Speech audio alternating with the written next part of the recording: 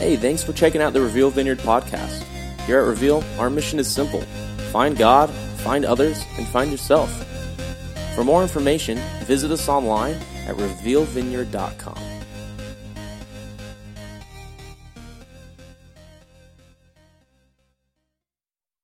Well, Reveal, we are another week closer to moving into our new space, the Great Reveal Migration, where we pack up all of our stuff and we head a couple miles to the east. And I've been talking about the extraordinary church, the extraordinary church.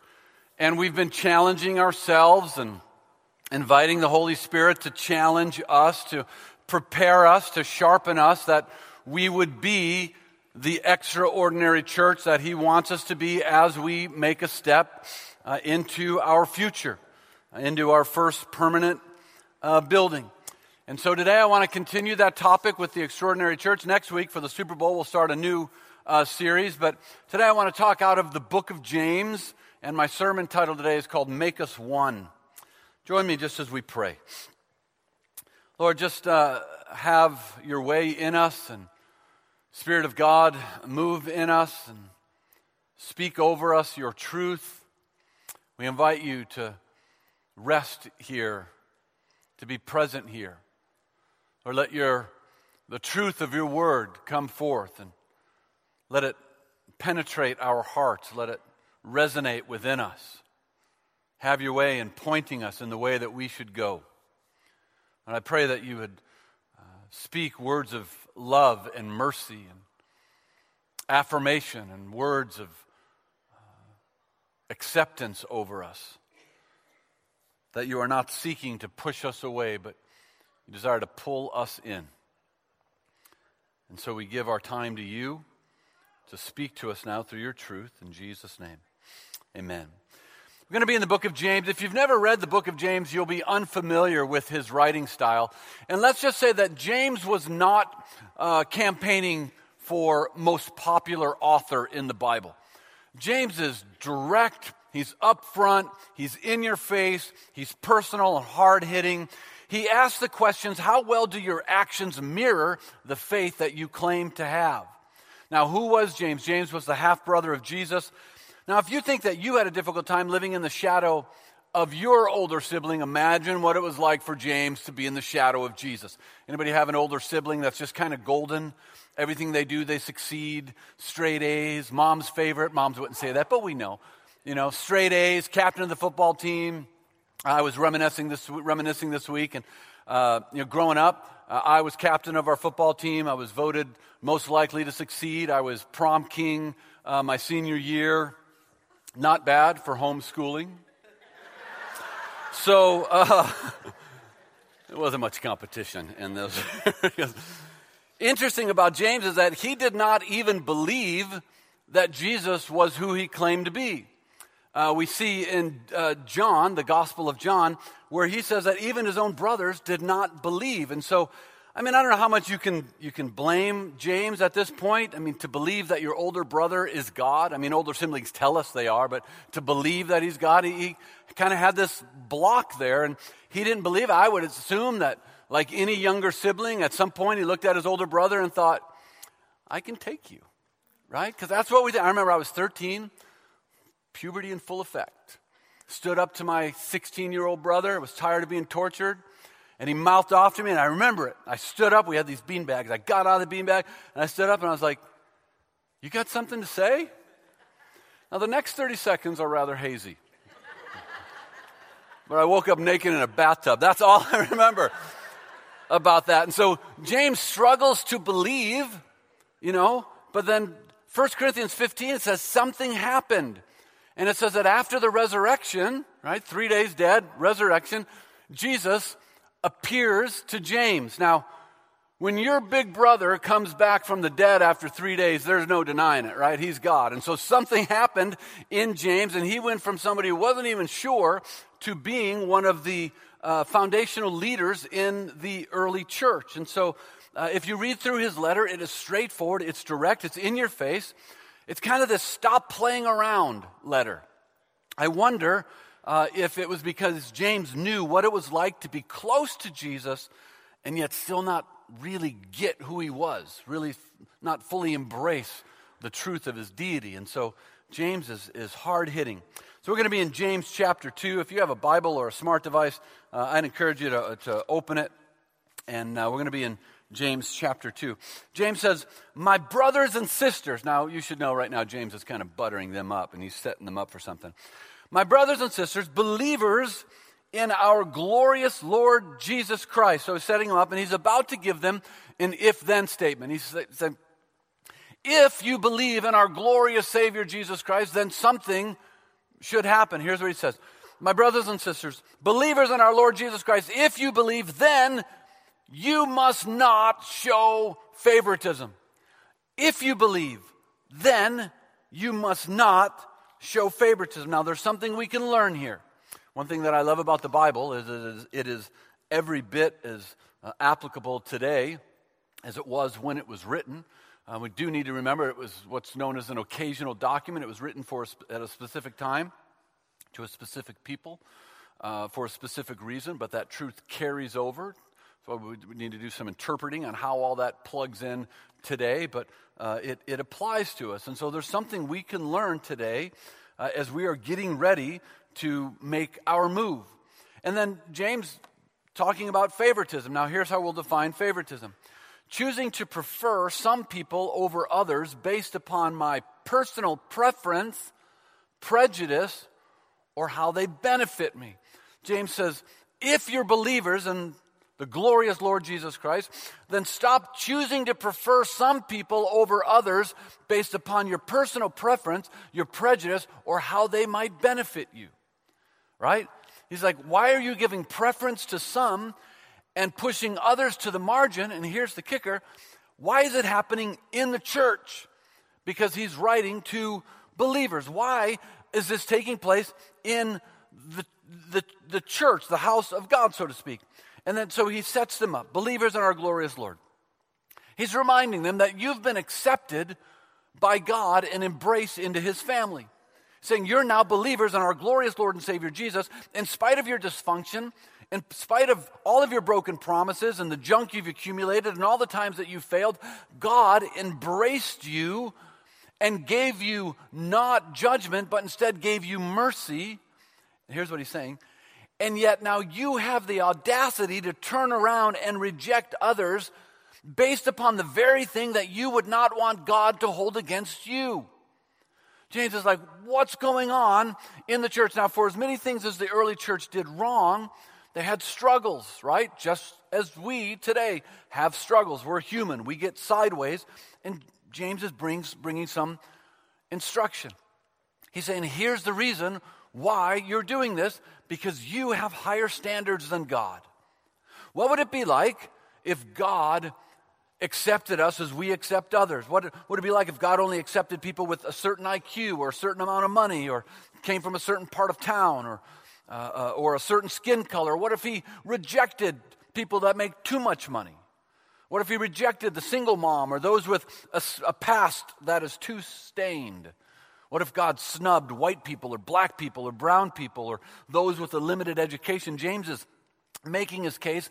God has accepted you into his family, believers now, but you have split and segmented yourself up in his church into categories that God neither recognizes nor approves. And the reason why you've done that is because your standards are higher than God's. Now, in the next several verses, James sets up a simple test, an assessment of sorts that helps us evaluate our hearts. And he tells a story of two different people that come into a meeting, a church meeting. One who is rich and the other who is poor. One who is affluent, travels in all the right circles, and the other who has just enough to skate by, just enough to survive. And instead of just unpacking these verses, I kind of want to put it into a modern context, bring it into 2017, maybe a little bit more current, and something that may hit a little closer to home. So I want you to imagine that you're hosting a dinner party for your regroup, your community group.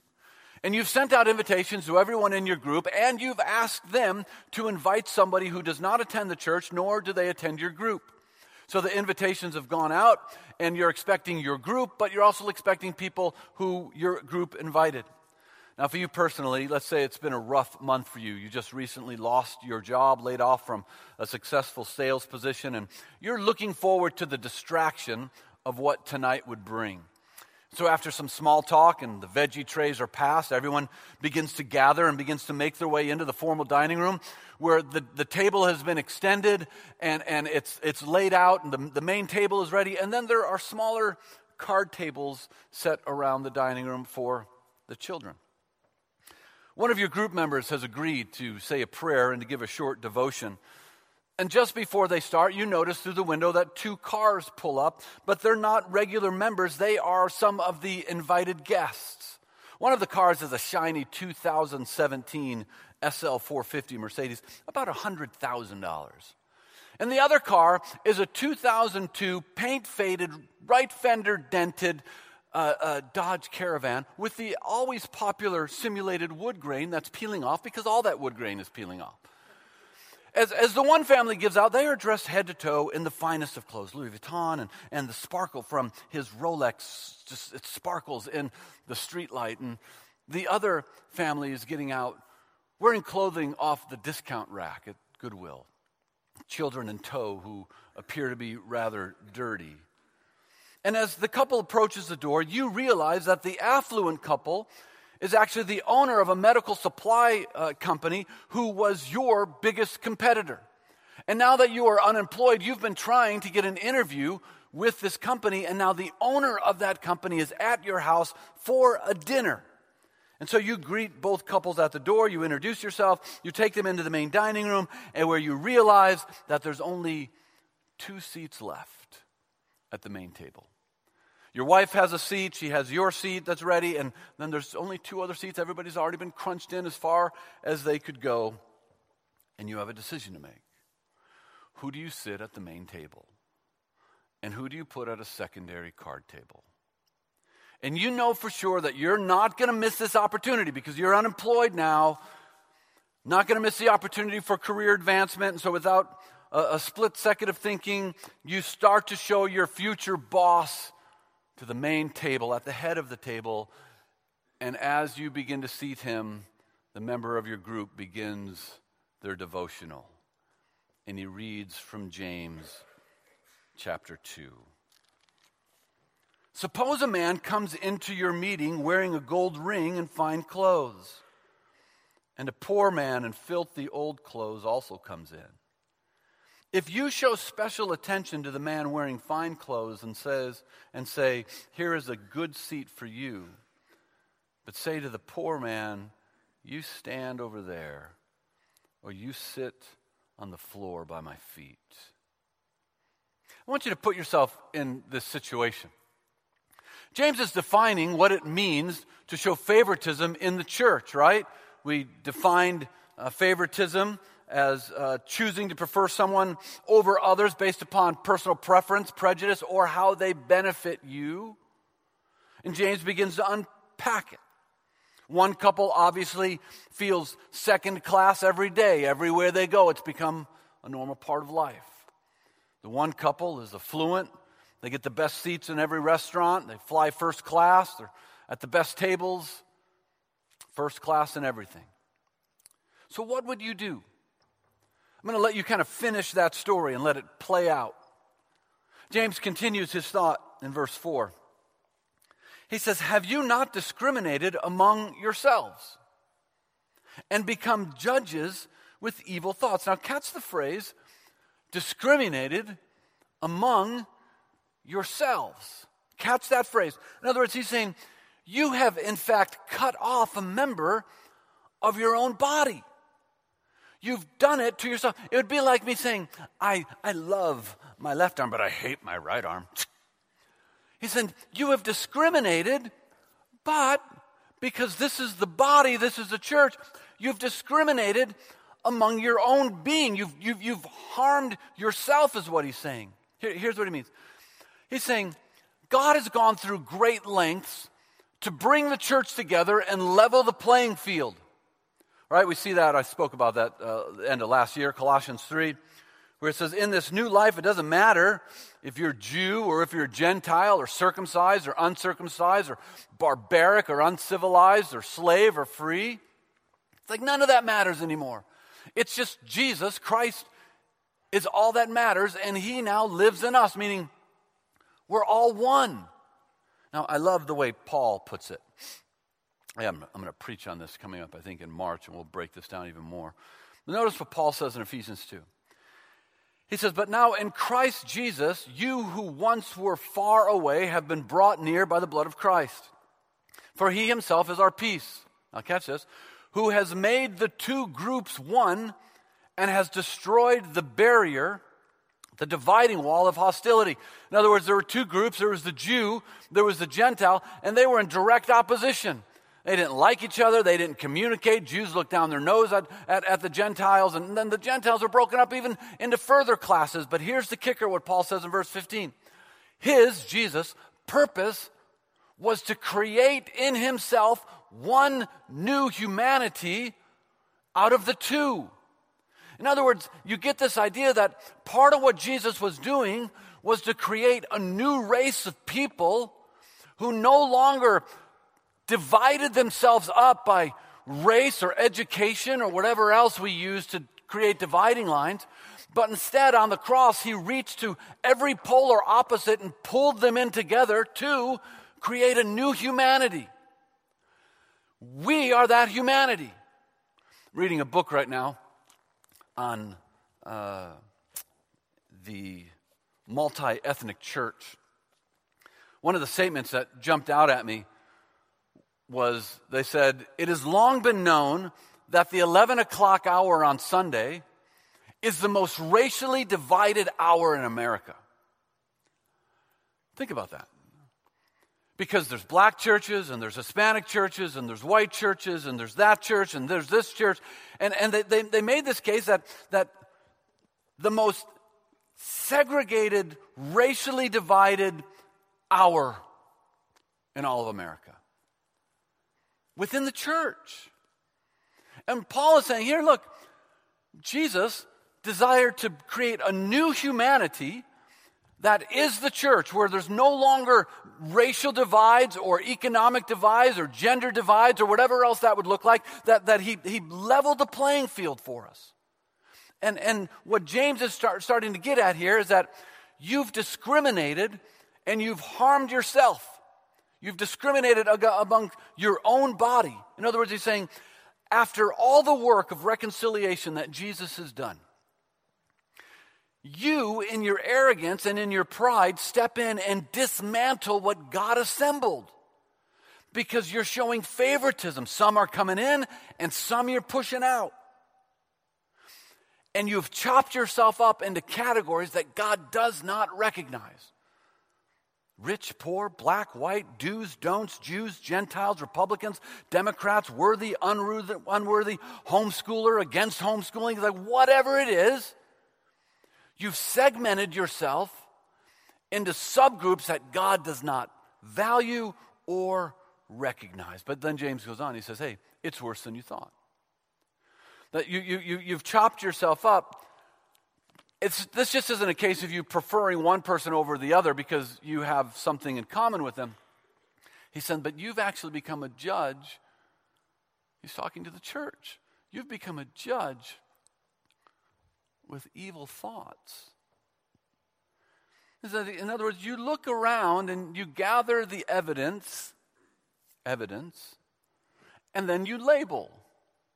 Rich, poor, lazy, cheap, slutty, liar, conservative, liberal, up and coming, down and outer. And you put labels upon them, and James says, and it's happening in the church. He's like, what's happening?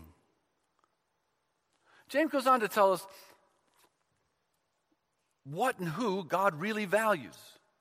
In other words, he says that if Jesus was here, there is a person that Jesus would call to the front of the room and say, I just need to recognize this person. He says it in verse 5. He says, listen, my dear brothers, Has not God chosen those who are poor in the eyes of the world to be rich in faith and to inherit the kingdom he promised those who love him? What James is saying, it's funny because it's almost 2,000 years ago, and the very thing that they struggle with is the very thing we struggle with. What he's saying is your culture values and honors the wrong thing. He says you honor the rich and you disgrace the poor. Listen, but God gives recognition to the faith of the poor. This is my thought. Maybe because he knows it's difficult to maintain faith in a good God when life is not all that good.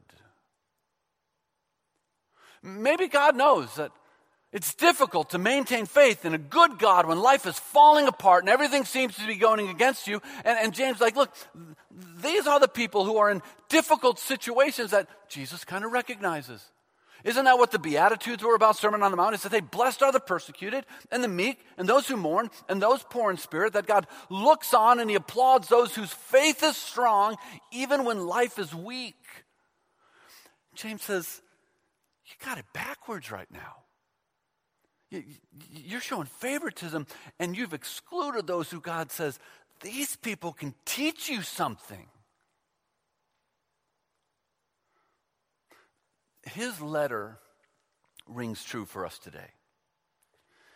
And let's just be honest, his words are as indicting today as they were 2,000 years ago. God is asking the church today,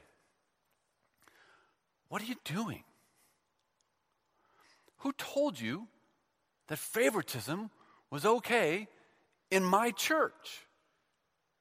And that you chop and dice my image bearers into subgroups based on economic status or education, or you divide based on outward appearance.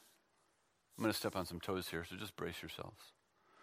Or you elevate yourself and you relegate others based upon an accent or citizenship. In my church. I don't need to know your political views.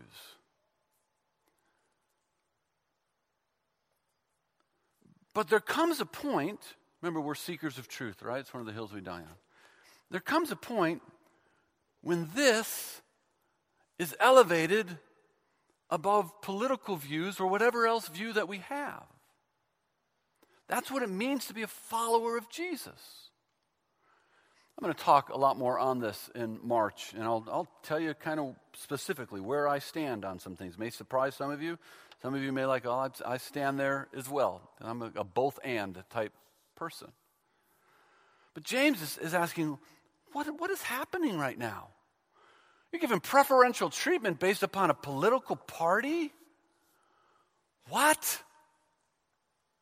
God is reminding us that, hey, you were dying in your sins.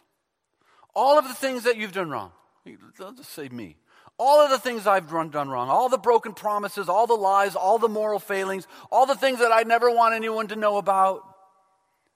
And God says, yet Marty, I forgave you. And then come Sunday, during the time when you're supposed to be worshiping me, you're making distinctions about such things as fashion, tattoos, school, money, ethnicity, immigration status, accent, all of those things where God says, it just really doesn't matter to me. Because I've pulled everyone in together to form a new humanity that functions as my church. And when that happens, people have to notice, right? That's what Jesus says, that people will know you're my disciples if you love one another. And that's just not love in word, but that's love in our actions and in our deeds. He says, brothers and sisters, believers in our glorious Lord and Savior Jesus Christ, you cannot show favoritism. Can I just tell you that sometimes it'd be really good to get some feedback from you, maybe just once. If someone could say amen, start a clap, or just something, because sometimes when you just sit there, I think, I may be alone next week. So James goes on in verse 6. He says, and we're going to go through these quickly because we're out of time, but read it on your own. He says, but you have dishonored the poor Is it not the rich who are exploiting you? Are they not the ones who are dragging you into court? And are they not the ones who are blaspheming the noble name of him to whom you belong? Verse 8, if you really keep the royal law found in Scripture, love your neighbor as yourself, you are doing right. In other words, he says, look, it's pretty simple. When you run into a person or a category or whatever that you tend to judge or steer away from, James says, here's the easy solution. Just love them in the same way that you want to be loved. Verse 9, he says, but if you show favoritism, you sin and are convicted by the law as a lawbreaker. James says this. Hey, this isn't a let's just do a little bit better topic. This isn't a let's just polish this up and we're going to be okay. James says, I got to be honest with you. When you begin to divide up the body, who's in, who's out, when you begin to show favoritism, it's a sin issue. That God says, I hate what you're doing. He says, every time you prefer one person over another, you're sinning. Splitting up the body is a sin issue. Then he goes on, verse 12, he says, speak and act as those who are going to be judged by the law that gives freedom. In other words, hey, remember, one day we're all going to stand before God and we're going to have to give an account for this. Verse 13. Because judgment without mercy will be shown to anyone who has not been merciful. And then James takes all of this hard statement. He takes a very difficult subject. And he wraps it up with 4 words that changes everything. He says, believers in our glorious Lord and Savior Jesus Christ, mercy triumphs over judgment. He says, if you want, thank you. He says, if you want a solution to the problem that I've just addressed, if you want a solution of what will keep the church from breaking ourselves up and prejudice and racism and whatever else favoritism, what will keep the church from doing that is this phrase, this understanding, and living by this, that mercy triumphs over judgment every time. One of the book I'm reading, matter of fact, if you want to, I told you before, but if you want to engage in some leadership conversation, first, I got a leadership group, but beyond that, I'm going to start doing meetings at Panera. One of the things I'd like to meet with some people just on the book that I'm reading, and if you're interested, we can just have a conversation on it. You just need to sign up in the bulletin, and I'll text you and say I'm going to be there, Tuesday night at 7 o'clock, and whoever comes. One of the things that this book that I'm reading said, it should be the church that's on the leading edge of dismantling racism. And sadly, they said, but the church has been promoting it indirectly because of all of our pockets of churches that we have. It's known as the homogeneous unit principle, where black churches and Hispanic churches, and yet when you really begin to look through biblical texts, it's like that's not really what they had. And so James leaves us with a thought. Mercy triumphs over judgment. Now you think in your life, how might those 4 words have changed something in your life? How would those words affect your marriage today? How might they have saved a relationship or saved a friendship? How might they have avoided years of harboring bitterness or anger? How might those words affect you today? Now look, we're discussing this because we're taking a jump, and we will have people who will enter our church who will be in different life circumstances than what you might be in. Typically, they say 30 to 40% jump when a church becomes visible. The only visibility we have are some signs out in a trailer. 30 to 40% jump in visibility when a church becomes visible and moves into a location. Hey, how we respond to people coming into our church will determine whether they stay at our church.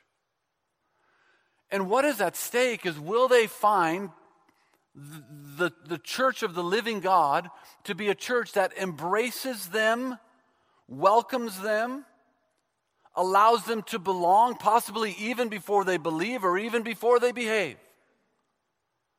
Or will it just be a church coming in that will have its predefined walls, barriers that no one can permeate.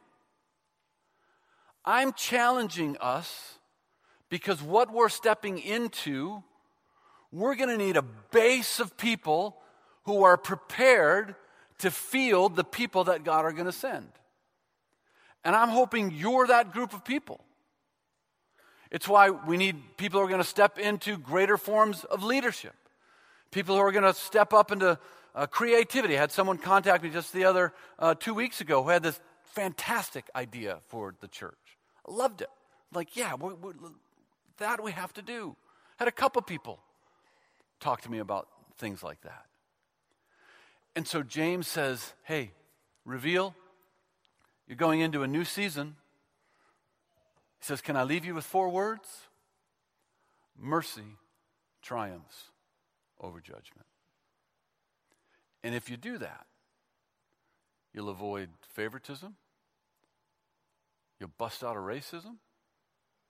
You will be an extraordinary church that represents what Jesus came to establish, pulling all the differences together to make a new humanity that is his church. It's our challenge moving forward, and it's one that I am flippin' excited about.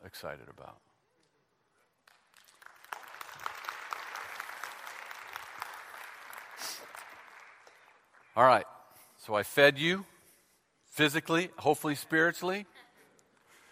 I want us to just take a moment and see how God might speak to us about the topic today.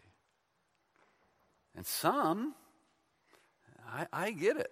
Listen, some of these issues are front and center in our news right now, especially with things of immigration and such like that. I mean, I get it. Some of these are difficult topics. How do you balance? What does that look like? I'll share with you my thoughts in the future. But for now, let's just allow the Spirit of God, the Holy Spirit, to speak to us.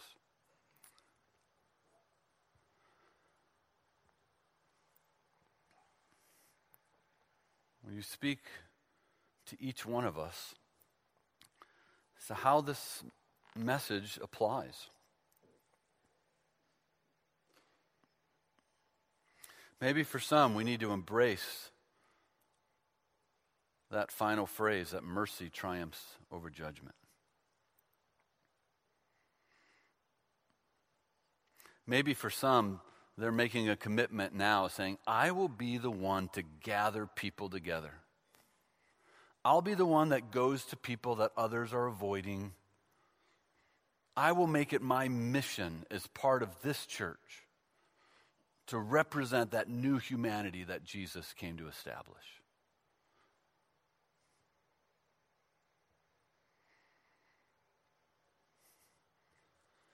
Maybe for some there needs to be a little repentance.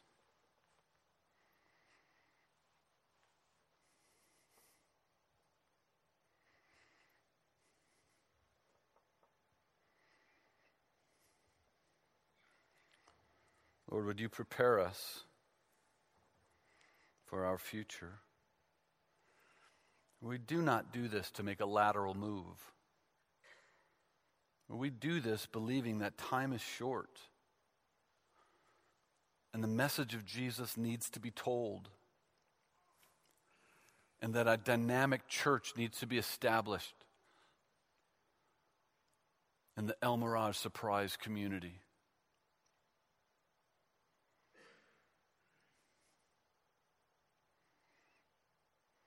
And we want to take that step and be that extraordinary church, that extraordinary church. That word would spread that you can find Jesus at Reveal Church. And that the word would spread that the people in that church represent Jesus. Not just in what they say, but in what they do and how they live.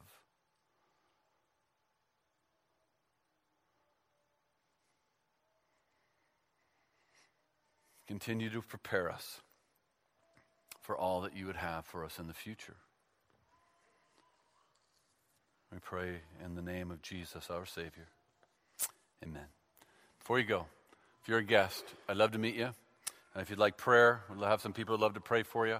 Hey, if you picked up an offense today, I want you to come and talk to me. Don't let anything, the enemy, start to stir and, whisper, right? Talked about that a couple weeks ago. The enemy's going to look for ways to divide and to get you upset because of what we're moving into. So if anything I'm saying, my door is always open. I'm a nice guy, all right? Don't forget, please pick up some letters here. Pick as many as you want. Send them off to friends and family. Make sure you get our email blast so you'll get the block of that email. And we'll continue to step forward into what God has for us. Next week, I'll share with you where our pledges came in at. And it will be the Super Bowl service. You're going to have a great time. Don't be late next week. God bless you.